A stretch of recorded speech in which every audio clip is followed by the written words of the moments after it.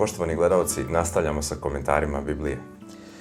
Dragi prijatelji, u prošloj emisiji smo govorili o čuvenih 10 zapovesti ili 10 Božjih govora, a sada ćemo nastaviti da čitamo zapovesti koje je Bog dao ljudima preko Mojsija. I ovih 10 zapovesti koje smo čitali su u stvari jedan sažetak svih zapovesti koje će Bog dati Mojsiju, koji će to preneti narodu, kasnije će to biti zapisano i evo danas možemo to da čitamo. Znači, sve ovo što budemo čitali su Božje zapovesti i ono što je vrlo važno da istaknemo u ovom trenutku, možda smo to mogli i pre nego što smo pročitali ovih 10 zapovesti, ali evo pročitali smo 10 zapovesti i sada ćemo da čitamo kako se te zapovesti razrađuju, šta svaka ta zapovest doslovno znači, u širem smislu. Kad se kaže poštuj oca i majku, mi smo ukratko rekli, ovde su dati detalji. Kad se kaže nemoj da služiš drugim bogovima, sad se daju detalji u ovim zapovestima koje ćemo da čitamo. I bit će tu dosta različitih zapovesti koji se odnose na razne aspekte ljudskog života. Ali ono što je vrlo važno jeste zapovest koju je Bog dao na više mesta u Bibliji, i to ćemo sad da pročitamo, vezano za to da je najstrože zabranjeno bilo šta oduzimati od ovih zapovesti ili bilo šta dodavati. To je najstrože zabranjeno po Bibliji. Evo, pročitat ćemo neke tekstove. Mile, molim te, pročitaj 5. knjiga Mojsijeva, 4. poglavlje, 2. stih. 5. Mojsijeva, 4. poglavlje, 2. stih. Nemojte ništa dodavati reči koju vam zapoveda, niti šta oduzimati od nje, da biste izvršavali zapovesti Gospoda svog Boga koje vam dajem. Znači, nemojte ništa ni da oduzimate, ni da dodajete. Jer ako budete nešto dodavali i oduzimali, onda nećete raditi ono što Bog od vas traži.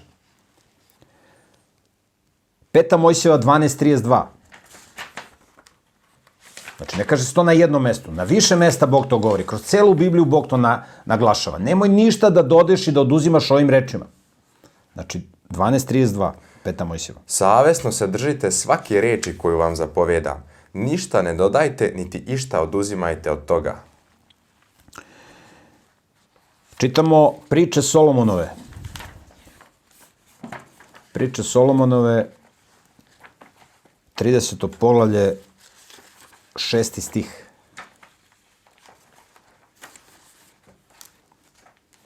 To je strana 520.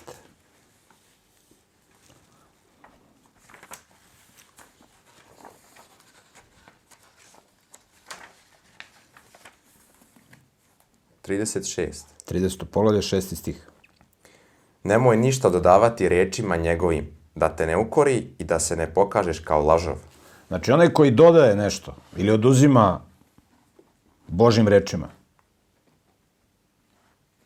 znači onaj ko dodaje, njega će Bog da ukori i bit će proglašen od strane Boga kao lažov.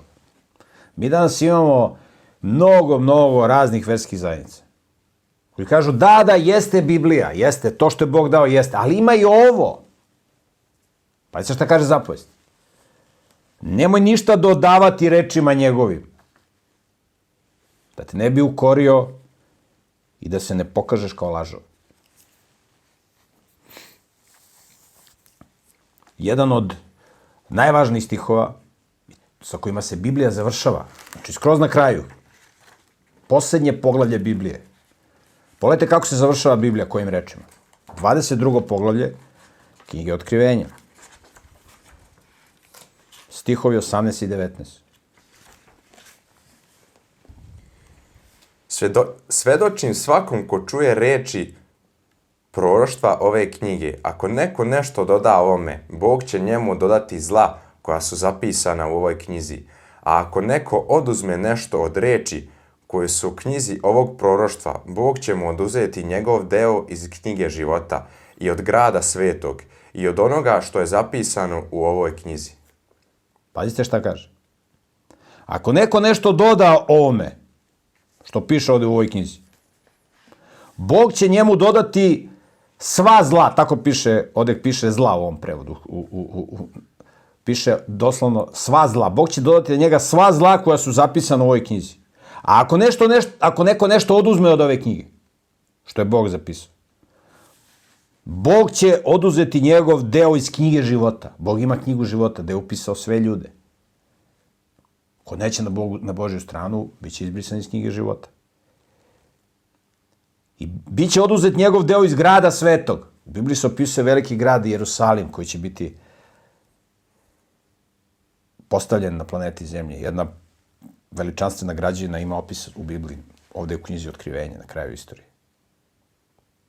Kaže, bit će oduzet njegov deo od grada svetog. Svi mi imamo nasledstvo u gradu svetom, ako hoćemo. Ako nećemo, nema problema.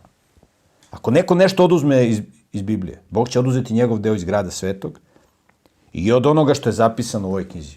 Bog daje velika obećanja ljudima. Tako da je vrlo bitno kada čitamo ove zapovesti da razumemo šta je Bog rekao i da je najstrože bilo šta oduzimati ili dodavati ovome što je Bog rekao. Sad ćemo da analiziramo zapovesti koje je Bog dao, detaljnije. Ovih 10 zapovesti bili ovako u najkraćem, u grubo, za jednu nauku, a sada ćemo da analiziramo detaljno zapovesti koje je Bog dao vezano za svaki aspekt ljudskog života. Znači, bukvalno za svaki aspekt. Nema nikakvog prostora za improvizaciju. I krivični zakon i zakon u jednoj državi bi trebalo da budu zasnovani na ovo što ćemo sada čitamo. Kada budemo ovo čitali, pa kada uporedite to sa zakonima koji postoje u današnjim državama, onda ćete vidjeti koliko su današnje države i koliko je današnji svet se udaljio od Boga. Čitamo drugu knjigu Mojsijevo, 20. poglavlje, 22. stih. Gospod je rekao Mojsiju, ovako kaži Izraelovim sinovima, videli ste da sam vam govorio s nebesa, ne pravite pored mene bogove od srebra i ne pravite sebi bogove od zlata.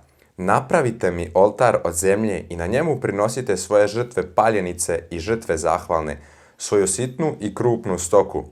Na svakom mestu gde odredim da se spominje moje ime, doći ću k tebi i blagoslovit ću te. Ako mi budeš pravio oltar od kamena, ne pravi ga od klesanog kamena. Ako ga obrađuješ dletom, tada ćeš ga oskrnaviti. Ne pravi stepenice kojima ćeš se penjati do mog oltara, da se na njemu ne otkrije tvoja golotinja. Ovde Bog ponavlja. Ne pravite pored mene bogove od srebra i bogove od zlata. Znači, Bog kaže, ja sam tvorac, ne trebaju ti nikakvi kipovi od srebra i zlata ko što rade drugi, božački narodi. Znači, to ti ne treba. Nemoj to da radiš. Dalje kaže, da se napravi oltar gde će se prinositi žrtve. Mi ćemo kasnije govoriti o tim žrtvama, detaljnije, šta one znače. I on kaže da se napravi oltar na onom mestu, na svakom mestu gde odredim da se spominje moje ime. Znači, oltar možda se pravi samo tamo gde Bog kaže da se pravi. Ne može bilo gde da se pravi oltar, da se prinose žrtve. I mi ćemo vidjeti kasnije mesto koje Bog bude odredio, hram u Jerusalimu, samo tu mogu da se prinose žrtve. Ne mogu da se prinose na nekom drugom mestu. To je najstrože zabranjeno. Znači, žrtve su mogle da se prinose samo tamo gde Bog odredi, na način na koji je Bog utvrdio. O tome ćemo čitati. I to je jedan deo službe Bogu. Znači, služba Bogu je ono što rade sveštenici, služba Bogu je ono što radi narod, da živi po Božjim zapovestima. Pazite šta dalje kaže. Kad budeš pravio oltar od kamena, ne gradi ga od klesanog kamena. Jer ćeš tako da ga, ako ga obrađuješ dletom kamen, onda ćeš da ga oskrnaviš. Čim se ljudima dozvoli da oni nešto doteruju, da uređuju kamen, napravit ćemo oltar, ali mi ćemo da ga uredimo. Odmah ide rezbarija, odmah ide oblikovanje, i onda ljudi krenu da se klanjaju tom kamenorescu, kreću da prave od tog oltara božanstvo i tako dalje. Znači, oltar se pravi od tog kamena koji postoji u prirodi. Postavi se kamenje, nabaca se i kraj priče. Oltar služi da se tu izvrši određena služba. A ne služi oltar da mi tu vidimo ko je najbolji kamenorezac u narodu, kao što ljudi rade. Znači, nemojte Znači, čim ljudi krenu nešto da obrađuju u religijske svrhe, to odmah ide u idolopoklonstvo. Znači, to nemojte da radite. Uzme se kamenje, postavi se. I kad pogledate, postoje slike i video, ja sam o tome govorio i bio u opisu jednog videa kad sam govorio, kad su Izraelci izašli iz Egipta. Imate ispod planine Hore, danas u Saudijskoj Arabiji. Da vidite kako je napravljen oltar. I dan danas stoji. Oltar od pre 3.500 godina. Iz ovog vremena koje sad čitamo. Sve od kamenja koje nije klesano. Samo je tu tako nabacano i postavljeno. Napravili su ograde, napravljen je oltar i tako dalje. Kaže, ne pravi stepenicama koje će se penjati do mog oltara, da se na njemu ne otkrije tvoja golotinja. Znači, oltar je bio na ravnom, nema uzvišenje ko paganski svešnici pa se penješ gore, nego na nivou zemlje. Oni su nosili tada odeću od platna, kojom su se ogretali. I onda kada se penje u stepenice, to je kao kad neko ko nosi suknju ide u stepenice. I onda onaj koji stoji u podnožju može da vidi golotinju onoga koji se penje u stepenici. Tako da, nemojte to da radite. Znači, oltar je u nivou zemlje, bez ikakih stepenica. To su zapovesti. Znači, ulazi se u detalje. Biće tu nekih detalja koji nisu mnogo bitni, možda će neko reći, ali vidjet ćemo da je svaki aspekt bitan. I kako se oblači sveštenik, i kako se ponaša, i kako prinosi, kako obavlja službu. Svaki aspekt je objašnjen, u sitne detalje i nema prostora za improvizaciju. Neko kaže, pa ovo nije objašnjeno, nije to do kraja razjašnjeno. Ne, sve je objašnjeno. Idemo dalje, 21. poglavlje, čitamo od 1. do 6. stiha. Ovo su zakoni koje treba da im izložiš. Ako kupiš roba Jevrejina, neka bude rob 6 godina, a 7. godine neka ode slobodan bez otkupa. Ako je došao sam, neka sam i ode. Ako ima ženu, neka i žena ide s njim. Ako mu je njegov gospodar dao ženu i ona mu je rodila sinove ili kćeri, žena i njena deca neka pripadnu njenom gospodaru, a on neka ode sam. Ali ako rob bude uporno govorio, ja volim svog gospodara, svoju ženu i svoje sinove, ne želim da odem i da budem slobodan, neka ga njegov gospodar dovede pred Boga i neka ga dovede kod vrata ili kod dovratka, neka mu njegov gospodar probudi uho šilom i neka mu on zauvek bude rob. Jedna od prvih stvari koju Bog ljudima daje u zapovesti, nakon izgovaranja 10 zapovesti koje jedan siže, kad kreće u razredu, prva stvar koju Bog spominje jesu zakoni vezano za robove. Neko će reći, pa robovlasništvo je ukinuto. Gde je ukinuto robovlasništvo? Postoje dva načina kako čovek postaje rob. I u stare vremena i danas. Čovjek postaje rob tako što počini neko kriminalno delo i onda biva zatvoren ili u nekoj vrsti kućnog pritvora.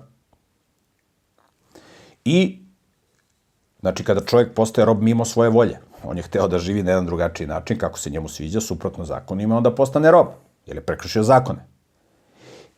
Znači, čovjek postaje mimo svoje volje rob. I postoji drugi način kako čovjek postaje rob, i u stare vremena i danas, a to je dobrovoljno hoće da postane rob. Evo, mi smo to ovde čitali. On hoće da bude rob. I Bog ima i za to opcije. Za one koji hoće da budu dobrovoljno robovi. To vi imate isto i danas. Isto i danas. Imate ljude koji su u zatvorima jer su kršili zakon i oni tamo nisu slobodni, oni su robovi, moraju da rade ono što im se kaže. I postoje oni koji su dobrovoljno postali robovi. Međutim, tu se koristi jedan termin, ne kažu oni da smo mi robovi, kažem, mi smo zaposleni.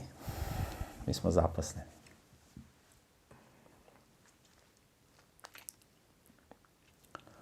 Znači, rob je neko o kome drugi brinu. Neko ko je odrastao, punoletan i o njemu drugi brinu. Ne brinu o njemu članovi porodice kao starim čoveku ili kao detetu. nego njemu drugi brinu. I ono što je bilo osobina robovlasničkih društava u stara vremena, a i danas isto, jeste da robovi koji su se kupovali na tržištu, bila je pijaca robova, dođete i kupite roba. Dođe čovjek i donese robove. U stara vremena su otimali ljude. Dođu, otmu ljude, stave u lance i iznesu na pijacu i prodaju kao robove. I ti ljudi koji su bili robovi u tom starom svetu, oni su bili robovi zauvek. Oni nisu mogli da se oslobode. Mislim, mogli su budu slobodni ako će gazda da ga pusti. Zašto bi gazda pustio roba kada on kod njega radi za tamo neki komad sobe gde će da spava i za malo hrane. Znači, neće gazda da pusti roba da ide kući da bude slobodan. Tako da koncept robstva je nešto što je bilo na zemlji oduvek. Jer ljudi nisu hteli da preuzmu odgovornost za svoj život. Ljudi su kršili zakone i zato su bili stavljani u zatvor. I ljudi su dobrovoljno pristajali da ne budu slobodni, nego kažu, hoću da neko drugi brine o mene. I to mi danas stalno slušamo. Ne interesuje mene ko je na vlasti. Daj ti meni posao, platu, stan. Mene ne interesuje ko je na vlasti. To je priča koju mi slušamo. Daj ti samo meni platu. I onda ljudi trče tamo gde su najveće pare. A kakav je tamo moral, to ih ne interesuje. Kako će njihova duša i njihovo duhovno zdravlje i fizičko da propadne, to ih ne zanima. Samo mi daj pare. I ti brini o meni, o mojoj deci, o mojoj porodici, itd., itd. I vrlo je važno da mi razumemo kakav Bog ima pogled na robstvo. Ovde odmah na početku čitamo. Kaže, ako kupiš roba Jevrejina, neka bude rob 6 godina, a 7. godine neka ode slobodan bez otkupa. Pazite, ovo nije bilo nigde u svetu. Da on uzme da brine o čoveku, znači kupi čoveka koji je u dugu, znači nemate vi to, danas imate, on se zadužio, nema da vrati. Nemaš da vratiš. Ideš da radiš, da otplatiš to što si dužan. Je li tako? I odmah skaču, krše se ljudska prava i tako dalje. Znači, nisi u stanju da brineš o sebi, moraš da otplatiš to što si dužan. I ti ideš da radiš kod nekoga da to otplatiš. Ti si rob, jer si dužan. I on kaže, ako kupiš roba, Jevrejina, iz tvog naroda, 6 godina da ti radi, 7. daj slobodan. To nigde u svetu nije bilo. Da sve do 7. dana on može da ide kući. Svi dugovi su mu oprošteni. To što je vratio, za tih 6 godina vratio. Posle 7. godine ide kući. To nigde nije bilo na svetu. Bog nije nikada voleo robstvo. Ali morao da prilagodi zakone onome što ljudi žele. Ljudi vole destrukcije. Ljudi vole da budu robovi. Pročitat ćemo 16 stihova iz 3. knjige Mojsijeve, 25. poglavlje. Da malo bolje razumemo kako Bog gleda na robstvo. Ovo je vrlo važno pitanje, jer mi živimo na planeti robova. Ali da vidite kakav Bog ima pogled na robstvo i na robove. 3. Mojsijeva, 25. poglavlje, 39. stih do 55. stiha. Sad ćemo malo da čitamo jednih 16 stihova. Vrlo važno da razumemo. Ako tvoj brat koji je kraj tebe osiromaši i mora da ti se proda, ne iskorišćavaj ga da ti služi kao rob. Neka bude kod tebe kao najamnik i kao došljak. Neka služi kod tebe do oprosne godine. Pazite šta kaže. Znači, nemoj roba da gaziš i da ga šikaniraš. Pred nama su slike kako su ove kolonijalne sile držale u lancima robove i dovlačili iz Afrike, šta se s njima radi. Pogledajte šta Bog kaže. S njim postupaj kao da ti je najamnik. Nemoj s njim da postupaš kao sa robom. On jeste rob kod tebe, ali s njim postupaj na fin način. Idemo dalje. Zatim neka ode od tebe. Znači, oprosne godine, 7. godine može da ide. Neka ode od tebe. On i njegovi sinovi s njim. I neka se vrati svom rodu i na posjed svojih praočeva. Jer su oni moji robovi koji sam izveo iz egipatske zemlje. Znači, šta Bog kaže? Oni su moje vlasništvo. Ja sam vlasnik tih ljudi. Oni su moje sluge. Ja ih puštam da budu slobodni. Idemo dalje. Neka ne prodaju sebe kao što se prodaje rob. Ne budi okrutan prema njemu, nego se boj svog Boga. Tvoj rob i tvoja robinja koje stekneš neka budu od naroda koji su oko vas. Od tih naroda možete kupovati roba i robinju. Možete ih kupovati od sinova došljaka koji žive s vama kao stranci i od njihovih porodica koje žive s vama, sve one koji su im se rodili u vašoj zemlji. Oni neka postanu vaše vlasništvo. Njih ostavite u nasledstvo svojim sinovima posle vas, da ih naslede kao trajno vlasništvo.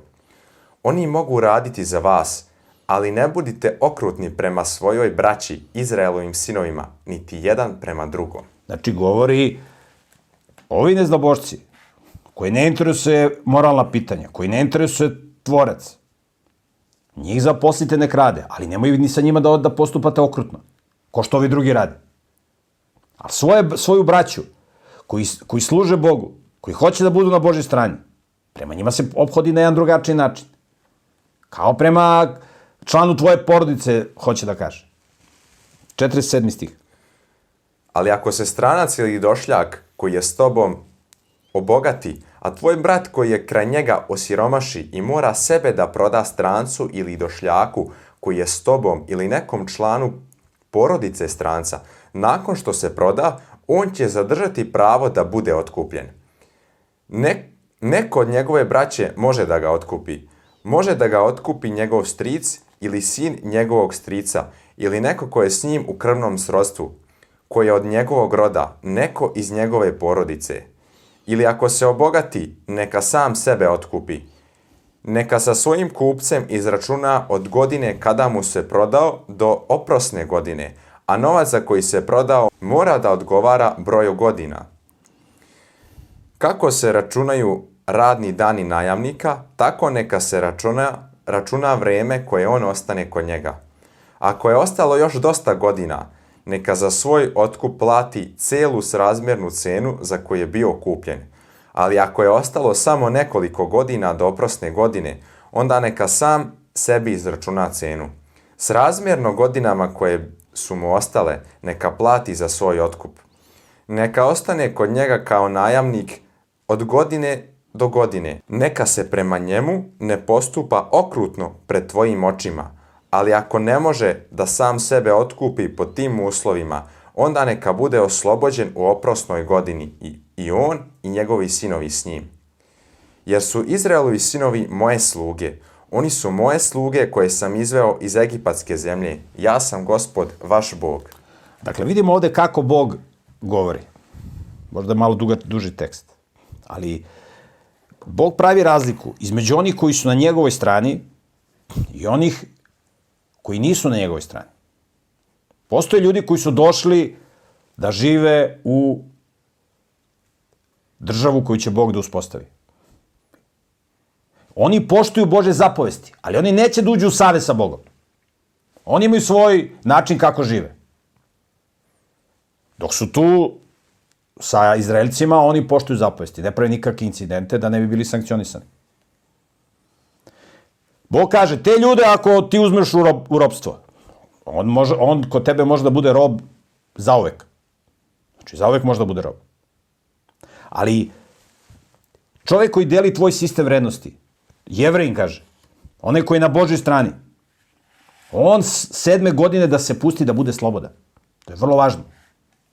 To je vrlo važno. Ovog ne interesuje Bog, ovog ne interesuje Božje zapovesti, njega interesuje samo pare. Neko on bude rob celog života ako hoće. Ali oni koji se trude da budu na Božoj strani, njemu ćemo da olakšamo maksimalno. On će da bude rob 6 godina, 7. godine će da bude oslobođen. Onako postane rob 3. godine, jer u Bibliji postoji 7-godišnji ciklusi. I tačno se zna koja je 7. godina ili šabatna godina.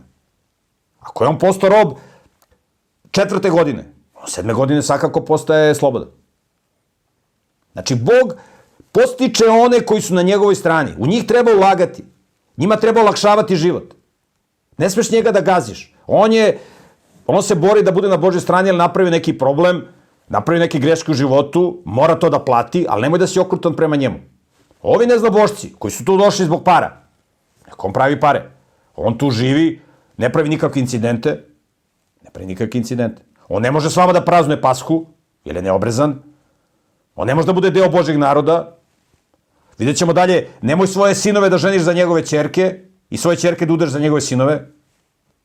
Onako se obogati, taj neznabožac, koji je tu pristojan, miran i tako ne pravi incidente. Pa on kupi roba Jevrina. Njega po zakonu koji sam ja uspostavio, kaže Bog, imaš pravo da otkupiš. Znači, pomažemo one koji su na Božjoj strani. Pomažemo one koji su na Božjoj strani. I zato je lepo što je napravljen taj teokratski pokret i postoji Facebook grupa teokratski pokret, da se povezuju ljudi koji dele isti sistem vrednosti, da se između sebe pomažu, koji dele biblijski sistem vrednosti. I tako bi svuda na svetu ljudi koji dele biblijski sistem vrednosti trebali između sebe da se pomažu. Ko hoće da bude rob, neka bude. Ali ovi koji su na Božjoj strani, pa su dospeli u robstvo, daj da im pomognemo, da im olakšamo život. Napravili su neke greške, ali oni hoće da budu na Božjoj strani. Oni se bore, trude. I sad pogledajte kakve su to zapovesti. Ovo je zapovest koji sad ovde govori. On ovde govori o ljudima koji su na Božjoj strani. Koristi se termin Jevrin. Jevrin može svako da bude ko hoće da bude na Božjoj strani. Čitali smo o tome i govorili u prethodnim emisijama. Znači, ako kupiš roba Jevrina, neka bude rob 6 godina, 7 godine, neka ide slobodan bez otkupa. Jer inače, roba ako hoće da ode, mora neko da plati za njega. Ide bez otkupa, slobodan je. Nema veze što nije otplatio dug. Ako je došao sam, neka ode sam. Ako ima ženu, neka ide žena sa njim. Inače, u konceptu robstva, možeš ti da ideš, a žena ostaje ovde. Kraj priče. To kaže gazda. Kaže, ako mu je njegov gospodar dao ženu i ona mu je rodila sinove ili kćeri, žena i njena deca neka pripadnu njenom gospodaru, a on neka ode sam. Ti si, prijatelju, došao kod gazde da radiš. Hoćeš da se ženiš. Ti ne možeš se ženiš bez dozvole gazde. Možeš se ženiš samo ako gazda dozvole da se ženiš. I gazda kaže, vidi, ima ona žena, možeš da ženiš, možeš ovu da oženiš, ovu. I to su uglavnom žene koji su isto robkinje. Kako su one dospele u robstvo? Pa njihov otac je rob.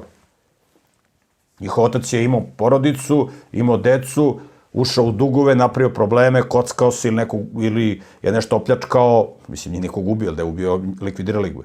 I onda je on postao rob. I onda, pošto je on rob, mora da vrati, njegova deca i njegova žena moraju da rade. Moraju da rade.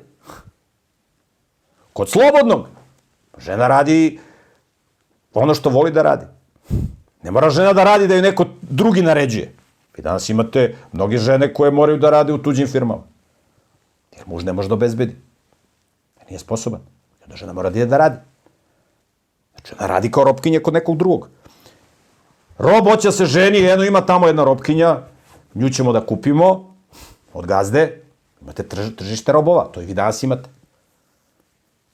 Samo što danas ne kažu, prodali smo roba. Kaže, trejdovali smo ga. Trade.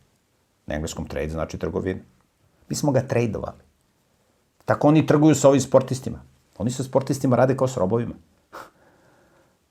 Roba interesuju pare, njega ne interesuju. I onda oni njega trejduju. Oni preprodaju fudbalere, košarkaše, igrače, razumeš? Rade s robovima, razumeš? A oni imaju para, razumeš? Ti si medio njima, bravo, majstore.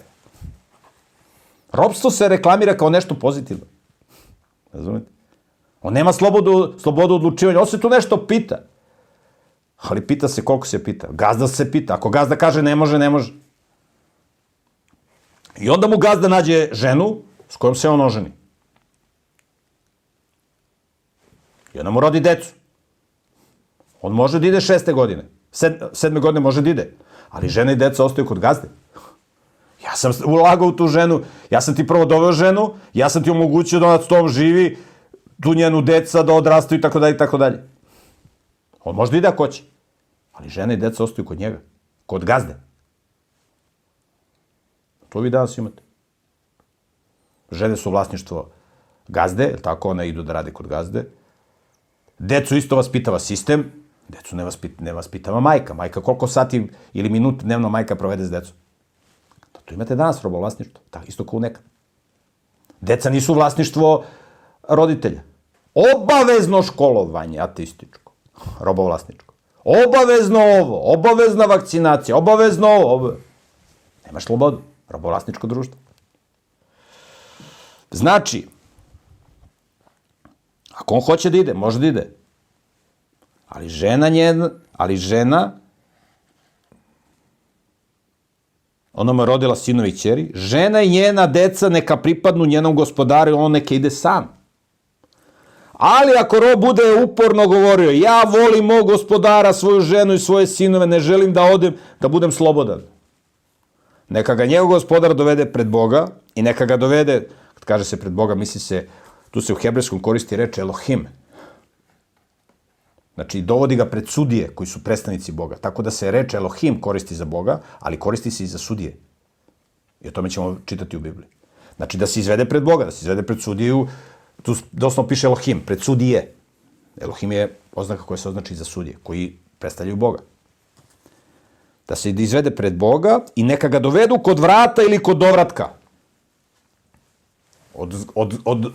Od grada gde svi prolaze, da svi vide.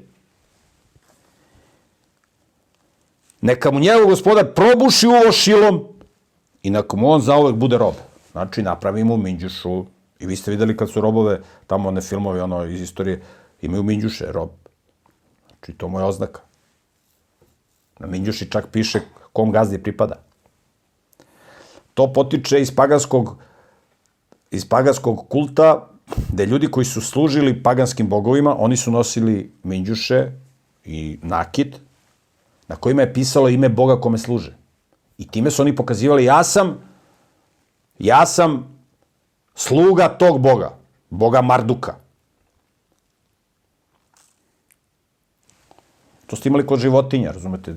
Označi se životinja, stavi se životinji alka, da se zna koja životinja pripada kom gazdi.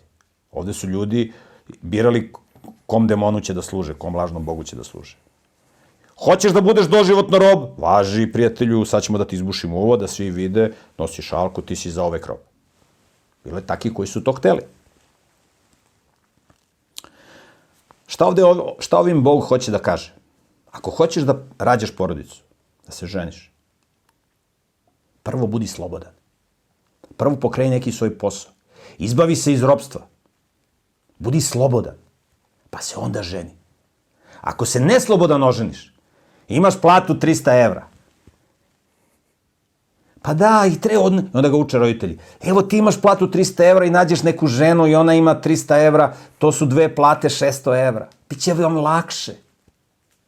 Razumeš? Ona radi, ti radiš. Ko će brine o deci? Znači, mora budeš slobodan. Da omogućiš ženi pomoćnice u kući. Da ona provodi vreme sa tom decom. Nađeš ženu iz dobre familije koja će tu decu da vaspita da budu dobri ljudi. A ne ti, razumeš, nema ker za šta da te ugrize, ti će se ženiš. Kako ćeš ti da se ženiš? I posle kukaš što tvoja žena neće da te sluša, što tvoja žena ide tamo gde su veće plate, gde su pare, što ovo, što...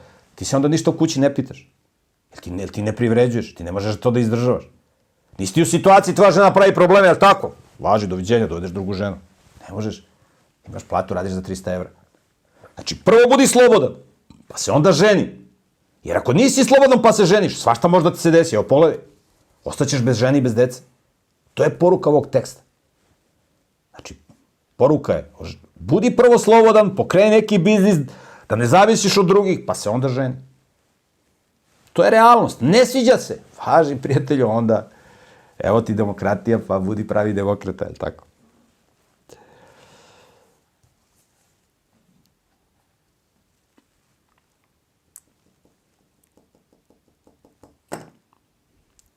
Pazite ovo, pre nego što nastavimo da čitamo ovo ropstvo.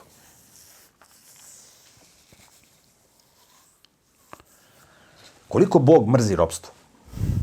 Koliko Bog mrzi da njegov narod budu robovi? Mi ćemo čitati kasnije.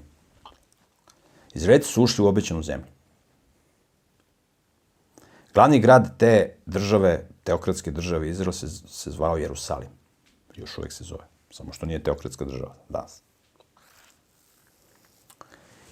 I u tom Jerusalimu, za vreme Davidovog sina Solomona, napravljen je hram u Jerusalimu. Jedna najvelelepnija zgrada u istoriji čovečanstva. Hram posvećen Bogu, stvoritelju, Jahveu, koji je kopija nebeskog hrama. Kopija nebeskog hrama.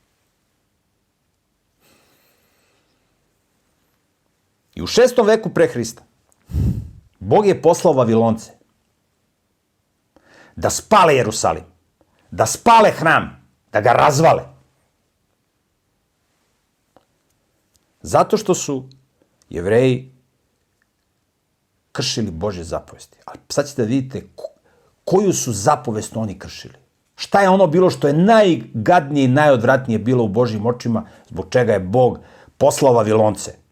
Kaže, poslaću šibu gneva moga, Vavilonskog cara. I Bog kaže za Vavilonskog cara da je on njegov pomazanik, onaj koji je određen za određenu službu. Bog šalja Vavilonskog cara. Čitamo knjigu proroka Jeremije, 34. poglavlje. Sad čitamo zapovesti o ropstvu. Da vidite kakav Bog ima odnos prema ropstvu. Jeremija, 34. poglavlje. Čitamo prvo od 1. do 7. stiha, pa ćemo da nastavimo, čitamo 34. poglavlje, čitamo od 1.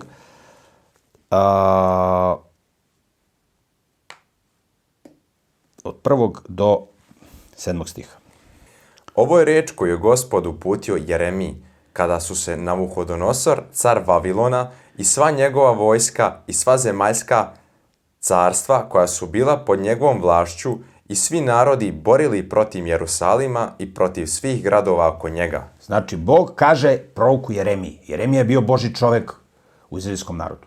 I sad Bog kaže Jeremiji, svom čoveku, poruku koju će on da prenese narodu. U vreme kada je Bog poslao cara Vavilonskog i sva njegova vojska i sva zemaljska carstva, on je bio vladar celog onog civilizovanog sveta u stara vremena. To je 6. vek pre Hrista. I slušajte šta kaže Bog preko proroka Jeremije. Ovako kaže Gospod, Izraelov Bog, idi i ovako reci Sedekiji, Judinom caru. Ovako kaže Gospod, ovaj grad predaću u ruke caru Vavilona i on će ga spaliti vatrom. Ti nećeš umaći njegovoj ruci, nego ćeš biti uhvaćen i predat u njegove ruke.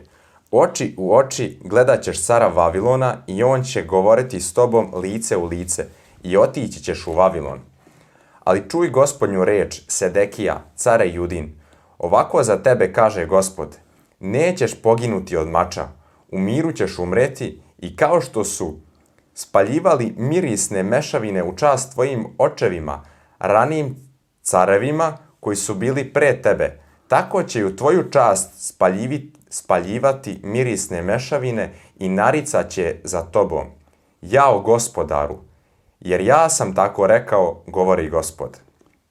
6. Prorok Jeremija je rekao Sedekiji, Judinom caru, sve te reči u Jerusalimu, kad se vojska cara Vavilona borila protiv Jerusalima i preostalih judinih gradova, protiv Lahisa i Azike, jer su još samo ti utvrđeni gradovi ostali od judinih gradova. Pazite, Bog šalja Vavilonskog cara.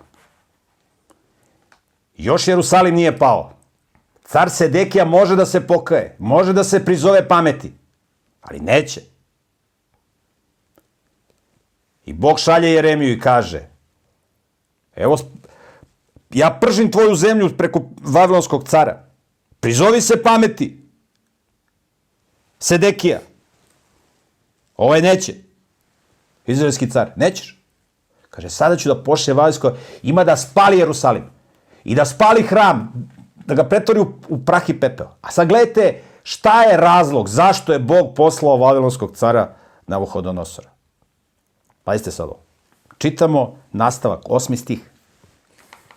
Ovo je reč koju Gospod uputio Jeremiji nakon što je car Sedekija sklopio savez sa celim narodom u Jerusalimu da im proglasi slobodu, da svako pusti na slobodu svog slugu i svoju sluškinju, Jevrejina i Jevrejku, tako da im drugi Jevreji, koji su njihova braća, više ne budu sluge. Svi knezovi i ceo narod koji je ušao u taj savez Pristali su da puste na slobodu svoje sluge i svoje sluškinje, da im više ne budu sluge. Poslušali su i otpustili ih. Znači, car Sedekija je ušao u savez sa Bogom i obećao da će da zapovedi svima u Izraelu da otpuste svoje sluge i sluškinje Jevreje. Bog ne voli ropstvo. Bog ne voli ropstvo. On traži pusti robove na slobodu. I kaže, oni su to uradili. Pustili. Ali pa šta se dešava? 11. stih. Ali posle su se predomislili i opet uzeli sluge i sluškinje koje su pustili na slobodu i prisilili su ih da im budu sluge i sluškinje.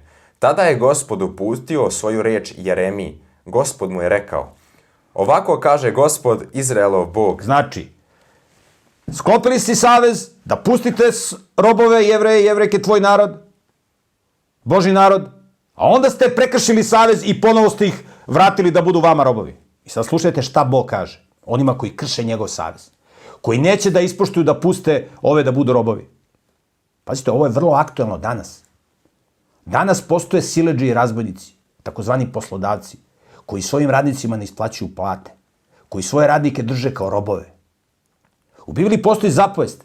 Kaže, ne sme nadnica tvog radnika da prenoći u tvom džepu. On je radio danas, moraš danas da ga isplatiš pre zalaska sunca, kaže u Bibliji. Vi imate danas ljude kojima se duguje po 50 plata, po 100 plata. Imate ljudi koji su predali svoje plodove zemlje ovim otkupljivačima, nisu dobili ni dinar. Pogledajte kakva ih sudbina čeka. Slušajte sad ovo. Oni su prekršili savez sa Bogom. Od ljudi prave robove. 13. stih. Ovako kaže Gospod, Izraelov Bog. Ja sam sklopio savez s vašim praočevima onog dana kad sam ih izveo iz egipatske zemlje, iz doma gde su bili sluge i rekao sam im, kada se navrši 7 godina, neka svako od vas otpusti svog brata Jevrejina, koji mu se prodao i služio mu 6 godina. Otpustite ga da od vas ode slobodan, ali vaši praočevi me nisu slušali, niti su prignuli uho. Vi ste se sada obratili i učinili ono što je ispravno u mojim očima, tako što je svako od vas proglasio slobodu svom bližnjem i sklopili ste savez predamnom u domu koji nosi moje ime. Zatim ste se predomislili i oskrnavili moje ime, jer je svako opet uzeo svog slugu i svoju sluškinju, koje ste otpustili da slobodno idu kud im duša želi, i prisilili ste ih da vam budu sluge i sluškinje. Znači, prekršili ste moj savez, kaže Bog, i od tih ljudi ste ponovo napravili robove, a ja sam tražio da budu slobodni. I sad pazite šta Bog kaže, kakva je sankcija za to. 17. stih. Zato ovako kaže Gospod, niste me poslušali i niste proglasili slobodu svaki svom bratu i svom bližnjem. Evo, ja ću vama proglasiti slobodu, govori Gospod, tako što ću vas predati maču, pomoru i gladi. I učinit ću da budete užasan prizor svim zemaljskim carstvima. A ljude koji su prestupili moj savez, jer su nisu držali reči saveza, koji su sa mnom sklopili tako što su teler rasekli napola i prošli između polovina Judine knezove i Jerusalimske knezove, dvorane i sveštenike i ceo narod, sve koji su prošli između polovina onog teleta, predaću u ruke njihovim neprijateljima i u ruke onima koji traže njihovu dušu. Njihovi leševi bit će hrane nebeskim pticama i zemaljskim zverima. Sedekiju, Judinog cara i njegove knezove predaću u ruke njihovim neprijateljima, u ruke onima koji traže njihovu dušu i u ruke vojsci cara Vavilona, koji se od vas povlači. 22. stih. Daću zapovest, govori Gospod, i vratit ću ih na ovaj grad, i oni će se boriti protiv njega, osvojit će ga i spalit će ga vatrom, a Judine gradove pretvorit će u nenaseljenu pustoš. Pazite šta Bog kaže. Za ove koji su prekršali savez i Božju zapovest vezano za robove. I neće da oslobode robove. Jer su okoline za božanski narod i niko ne oslobađa robove. On je moj rob zaovek. Bog kaže ne. Moraš 7 godine da ga pustiš. Ovi kaže važi. Ušli su u savez kroz rascepljenu životinju. I odmah se skupljaju lešinari, ptice da jede to meso. Vi ste prekršili moj savez. Vi od ljudi pravite robove. Kaže, sada ću od vaših gradova da napravim pustoš. Nenaseljenu pustoš. Ima da vas palim. I kad je ušao Vavilonski car, tu se ne zna koliko je bilo mrtvi. To je bilo krvi do kolena. Ovde vidite kakav Bog ima odnos prema robstvu. Bog ne voli da ljudi budu robovi. Bog želi da ljudi budu slobodni. I one koji od ljudi prave robove. Evo, pogledajte kakav Bog ima odnos prema toga. Da ne misli neko da Bog voli da ljudi budu robovi. To Bog ne želi. Ljudi hoće da budu robovi, ne, ali oni koji nehotično, iz neznanja ili iz nekih drugih razloga, postanu robovi, Bog želi da ih oslobodi, da im olakša život. Oni koji su na njegovoj strani. Ovi koji se ne interesuju za Boga, koji vole da budu robovi, budi rob ceo život ako hoćeš. Ali onaj koji neće da bude rob, kaže Jevrej, onaj koji je na Božoj strani, njemu omogući da bude slobodan, da se razvija. Bogu trebaju slobodni ljudi. Ako se pojavi neki Jevrej noće bude rob, nema problema, stavit ćemo ti alku i budi rob do kraja života. Imaš i tu opciju da izabereš, prijatelju. Ovo je vrlo bitno da razumemo. Ispadne, Bog je uveo robstvo. Ne, Bog ne voli robstvo. Ljudi su uveli robstvo. Ljudi vole robstvo, odnosno Soton je uveo robstvo. I hoće od ljudi da napravi robove i da im kaže kako je to lepo. I to je vaš život na zapadu. Kako je lepo biti satanista, razumete, biti rob. Ne, Bog, hoćeš da budeš slobodan. Da se razviješ. Da se razviješ. Čitamo 7. stih. 21. poglavlje, 2. knjiga Mojsijeva. Ako neko proda svoju kćer da bude robinja, neka ona ne bude oslobođena kao što se oslobađaju muški robovi. Ako ne bude bila po volji svom gospodaru i on je ne odredi za inoču, nego je izneveri i dopusti da bude otkupljena, nema pravo da je proda tuđem narodu. A ako ju je odredio za svog sina, neka s njom postupa po pravu koji imaju kćeri. Ako sebi uzme drugu ženu, neka joj ne uskraćuje hranu, odeću i bračnu dužnost. Ako joj ne bude činio ovo troje, ona može slobodno da ode, a da ništa ne plati. Pazite ovo. Ako neko proda svoju kćer da bude robinja, čovjek je došao u dugove, mora dugovi da se plate. On je otišao da radi. On možda kaže, ja neću da radim, iće moja ćerka da radi.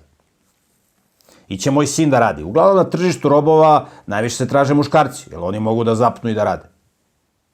Kada neko traži ćerku da bude robinja, obično se takva ćerka prodaje da bude kao inoča ili druga žena. Znači, taj gazda ima svoju ženu, glavnu ženu, ali hoće da ima još, pored sebe, još žena. Bog je to dopustio. Ljudi to vole, ali okej, ajde nek bude u okviru zakona. Kasnije ćemo čitati i kroz celu Bibliju se spominje da ljudi koji su starešine, da budu jedne žene muž. To je idealna kombinacija, jedan muž i jedan žena. Osim ako žena ne može da rađe, to je druga stvar. Ali pošto je uvek bio deficit među muškarcima, koji su slobodni, koji su sposobni, Bog je dopustio mnogoženstvo kao jednu vrstu nužnog zla. I kaže, ako neko proda svoju ćerku kao robinju, njen status je drugačiji, odnosno ako sina proda za roba. Ako ne bude bila po volji svom gospodaru i on je ne odredi za inoču, znači on je ne uzme za ženu, taj gazda koji je otkupio, nego je izneveri i dopusti da bude otkupljena, nema pravo da je proda tuđem narodu. Znači, on je nju uzeo, ali mu se nije svidela da mu bude žena, ili druga žena, treća, peta, da bude inoča. Uzeo je za ženu, pa je onda izneveri. Nema pravo da je proda u tuđi narod. Znači, ne može ćerka Božjeg naroda, pripadnica Božjeg naroda, pripadnik Božjeg naroda, onaj koji živi po Božjim zapovestima, ne neko ko se rodio na određenoj teritoriji. Ili su mu preci bili pripadnici Božjeg naroda. To što su ti preci bili pripadnici Božjeg naroda, ti živiš nemoralno, ti nisi deo od Božjeg naroda, kraj priče. Ovo je nehotično ili iz neodređenih razloga došao u situaciju da nema da plati. Poslao je ćerku, da bude robinja. Nije ona robinja u lancima, nego neko drugi o njoj brine, neko se drugi o njoj stara, pošto otac ne može da se stara, jer je nesposoban, upao u dugove. Onda neko drugi bude njoj staratelj i kao otac. I drugi brine od njoj. Znači, nema pravo, neće da uzme za ženu, nema pravo da je proda strancu. Tamo nekom neznabošcu. To ne sme. To ne sme. Kaže, ako je odredio za svog sina, da se uda za njegovog sina, uzeo je robinju, hoće da robinju oženi svog sina. Može, ali s njom treba da postupa kao sa svojom ćerkom. I to je ono što smo slušali puno puta kod dobrih domaćina. Kad ženi sina, on sinu kaže ovako, slušaj, ta devojka koja će sad dođe u našu kuću da bude tvoja žena, a moja snaja. Nju moraš više da poštuješ nego svoju sestru. Ti jasno? Ne možeš igraš vatrom da okaljaš obraz porodice. Znači, da mu bude kao ćerka. Ako sebi uzme drugu ženu, znači on je doveo sad neku drugu ženu, mora i ovaj da brine. I pazite šta mora da je obezbedi. Neka joj ne uskraćuje hranu, odeću i bračnu dužnost. 3 stvari. Znači, mora da ima da jede, da se obuče, znači da bude zbrinuta u fulu i bračna dužnost. Znači, mora da s njom provede određeno vreme, tako. U spavaćoj sobi, naravno. Na to se misli. Ako joj ne bude činio ove 3 stvari, hrana, odeća i bračna dužnost, ona može slobodno da ode i ništa da ne plati. To nije slučaj sa muškarcima. Sa ženama se postupa na jedan poseban način. Na mnogo mekši, povoljni i tako dalje način. Žene su privilegovane u Božjem konceptu. To piše u Bibliji. A to što ovi pričaju da u Bibliji žene se gaze, ovo... Evo, pogledajte šta piše. Pogledajte šta piše. Čitamo dalje. 12. stih. Ko udari čoveka tako da ovaj umre, neka se pogubi. Ali ako ga nije vrebao, nego je Bog dopustio da se to dogodi rukom tog čoveka, odredit ću ti mesto gde može da pobegne. Ako se neko naljuti na svog bližnjeg do te mere da ga na prevaru ubije, odvedi ga od mog oltara i neka se pogubi. Ko udari svog oca ili svoju majku, neka se pogubi. Ovde se govori o 3 zapovesti u ovom pasusu. Ako neko nekog nehotično ubije, odu ljudi u šumu da cepaju drva, omakne mu se sekira, udari tamo nekog, ovaj pogine. Taj čovek neće biti osuđen na smrt, nego će da ode na mesto koje će Bog da odredi. Mi ćemo vidjeti kasnije, postoji nešto što se zove grad utočište. Postojali su gradovi utočišta u Izraelu. I u tom gradu utočište su živeli, to je kao jedna vrsta kućnog pritvora.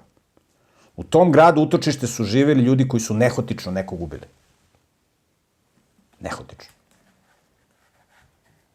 Tu je bio starešina tog grada. I oni su tu radili i tu su živeli. I oni su u tom gradu utočišta živeli, o tome ćemo čitati kasnije, dok ne umre prvo sveštenik. Znači, bio je vođa sveštenstva u Izraelu, u hramu. Kad umre prvo sveštenik, mogu da idu kući i slobodni su, ne sme niko da ih dira. Dok su u gradu utočišta, takođe ne sme niko da dođe da ih dira. Znači, ne može da dođe rođak od ubijenog u grad utočište i da ubije tog čoveka. To nema šanse. Znači, taj grad je obezbeđen. Ako bi se usudio da to uradi, ima da pogine. Znači, u gradu utočišta on je obezbeđen. To je kao jedna vrsta kućnog pritvora. I tu će da bude dok ne umre prvosveštenik. Mi ćemo o tome čitati kasnije, govoriti. Kak je to? Pa može prvosveštenik da umre za godinu dana, može da umre za 20 godina. Šta treba da džedži tu 20 godina? Ima svoju tipologiju.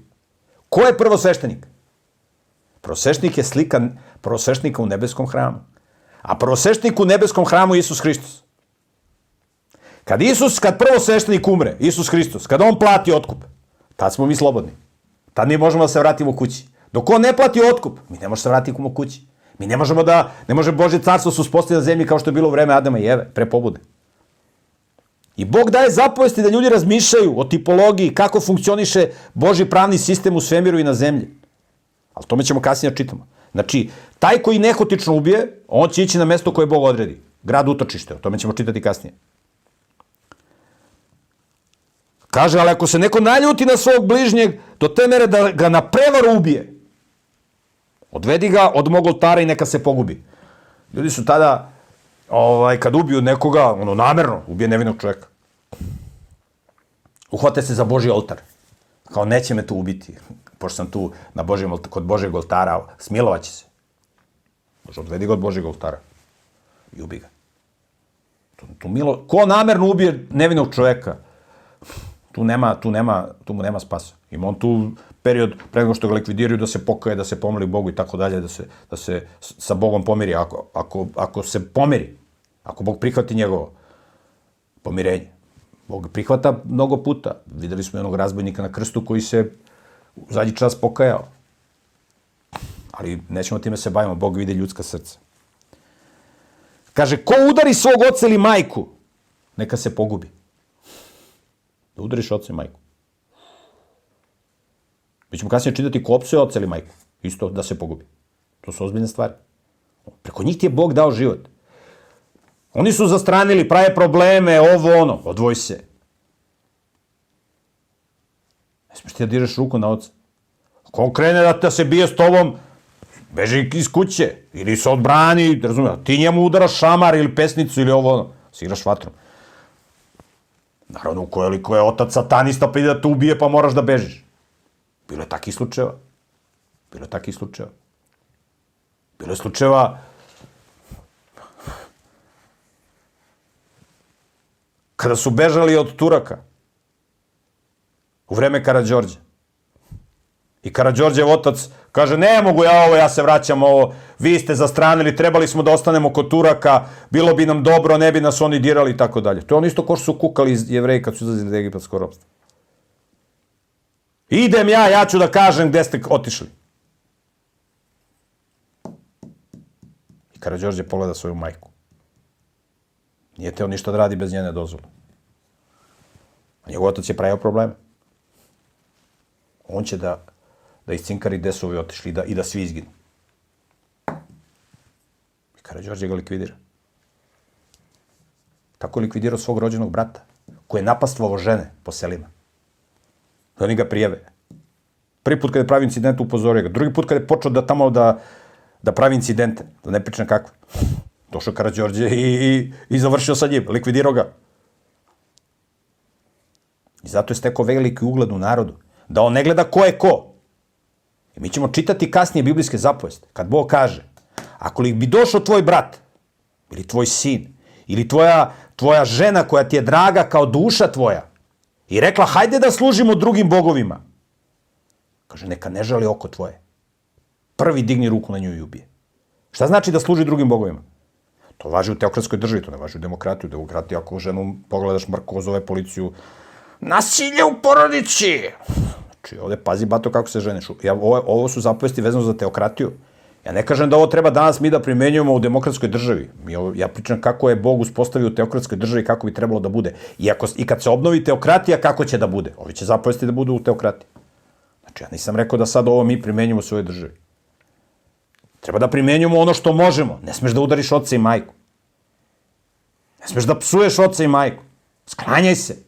Jednako ti je život ugrožao, ako ti je otac satanista, ide da te ubije. Razumeš? Beži, sklanjaj se, spašava živu glavu od njega. Uradi sve što je u tvojoj moći da ne dižeš ruku na oca ili na majku. To je biblijska zapovest. Za takve stvari u teokratskoj državi. Ako je otac u teokratskoj državi problematičan, sa njim će sudije da se obračunaju.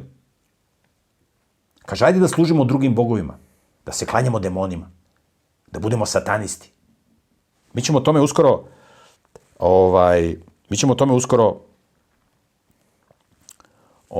čitati.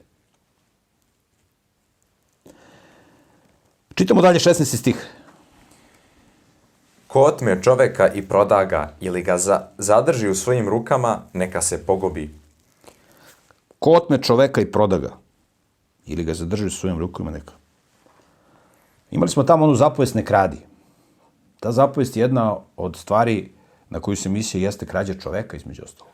Tada je bilo vrlo uobičajeno da se ljudi kradu i da se prodaju kao robovi, za to su dobijala dobre pare.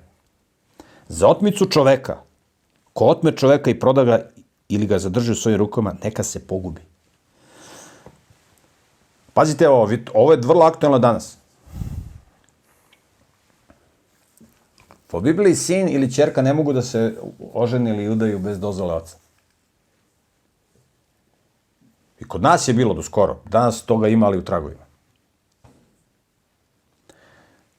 Ćerka nekog čoveka videla nekog mladića.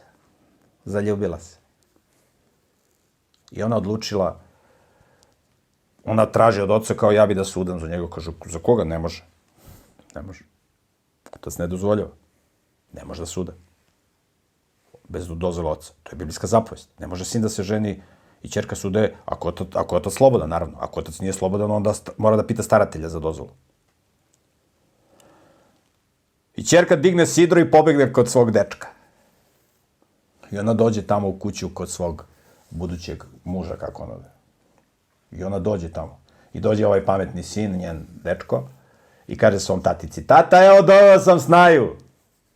Koju si snaju ti doveo? Jesi pitao njenog oca? Jesmo mi pričali s njegovim ocem? Pa oni ne daju ovo, ne daju. Vidi, devojko, nema da sam te više video ovde da si došla. Znači, briši. Briši da te ne vidim. Nema više da si ovde došla. Mora se vrati. Imate drugo, pazite, ako bi on primio tu devojku u svoju kuću, bez dozvole njenog oca, to se zove otmica čoveka, za to je propisana smrtna kazna. Imate drugi primjer.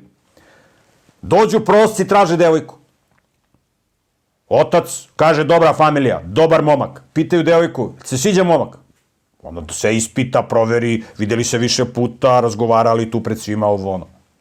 Kaže, sviđa mi se. Okej, udemo se. Udeš se. Onda se uda. To je bilo slučaj u moje porodici. Pre nekih 200 godina. Kad je čuveni Turo Đurov Petrović udao svoju ćerku u jednu znamenitu kuću Vojvodiću u Vasojeviće. I ona se vratila, to je u stvari pre 120 godina. I onda 120-130 godina. Druga polovina 19. veka. I prošlo par meseci, ona se vraća kući. I otac kad je vidio, dolazi sama kući, kaže, jeli ćeri, gde ti je muž, gde su ti deveri?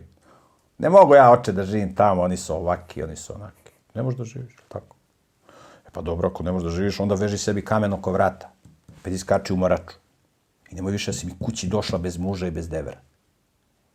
Brž! Morala da se vrati. Posle se rodila nekoliko sinova koji su bili veliki junaci u Prvom svetskom ratu. Jesi izabrala, jesmo te pitali, jesi... Kad bi on nju primio, to se zove otmica čoveka. Drugo, ako te muž otpustio, to je druga stvar. Šta ti fali tamo, jel te dira neko? Znači, ne sme čovek da se otima. Postoje pravila u ponašanju. Niko te ne tera da se udeš. Niko te ne tera da se ženiš. A moraš da poštuješ pravila. Ti otimaš čoveka. Zato je propisana smrtna kazna. I evo, pročitat ćemo još jedan stih i tu ćemo završiti za danas. 17. stih. Ko prokune svog oca i svoju majku, neka se pogubi. Pazite, ko prokune. Da Bog da... pa krene da nabraja.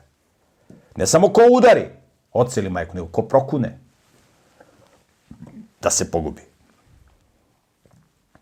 Otac i majka mora se poštuju. Ako su nenormalni ovo ono, u teokratiji se to rešava, to sudije rešavaju i tako dalje. U demokratiji sklanjaš se, prijatelju. Znači, ovo su zapovesti koje su date za teokratiju. I mi treba da ih se pridržavamo koliko možemo, maksimalno što možemo u državnom uređenju koji nije teokratija. Ali evo da vidite kako je Bog uspostavio zdravu državu u kojoj se zna red. Eto, to je bilo sve za ovaj put. Poštovani gledalci, hvala na pažnji.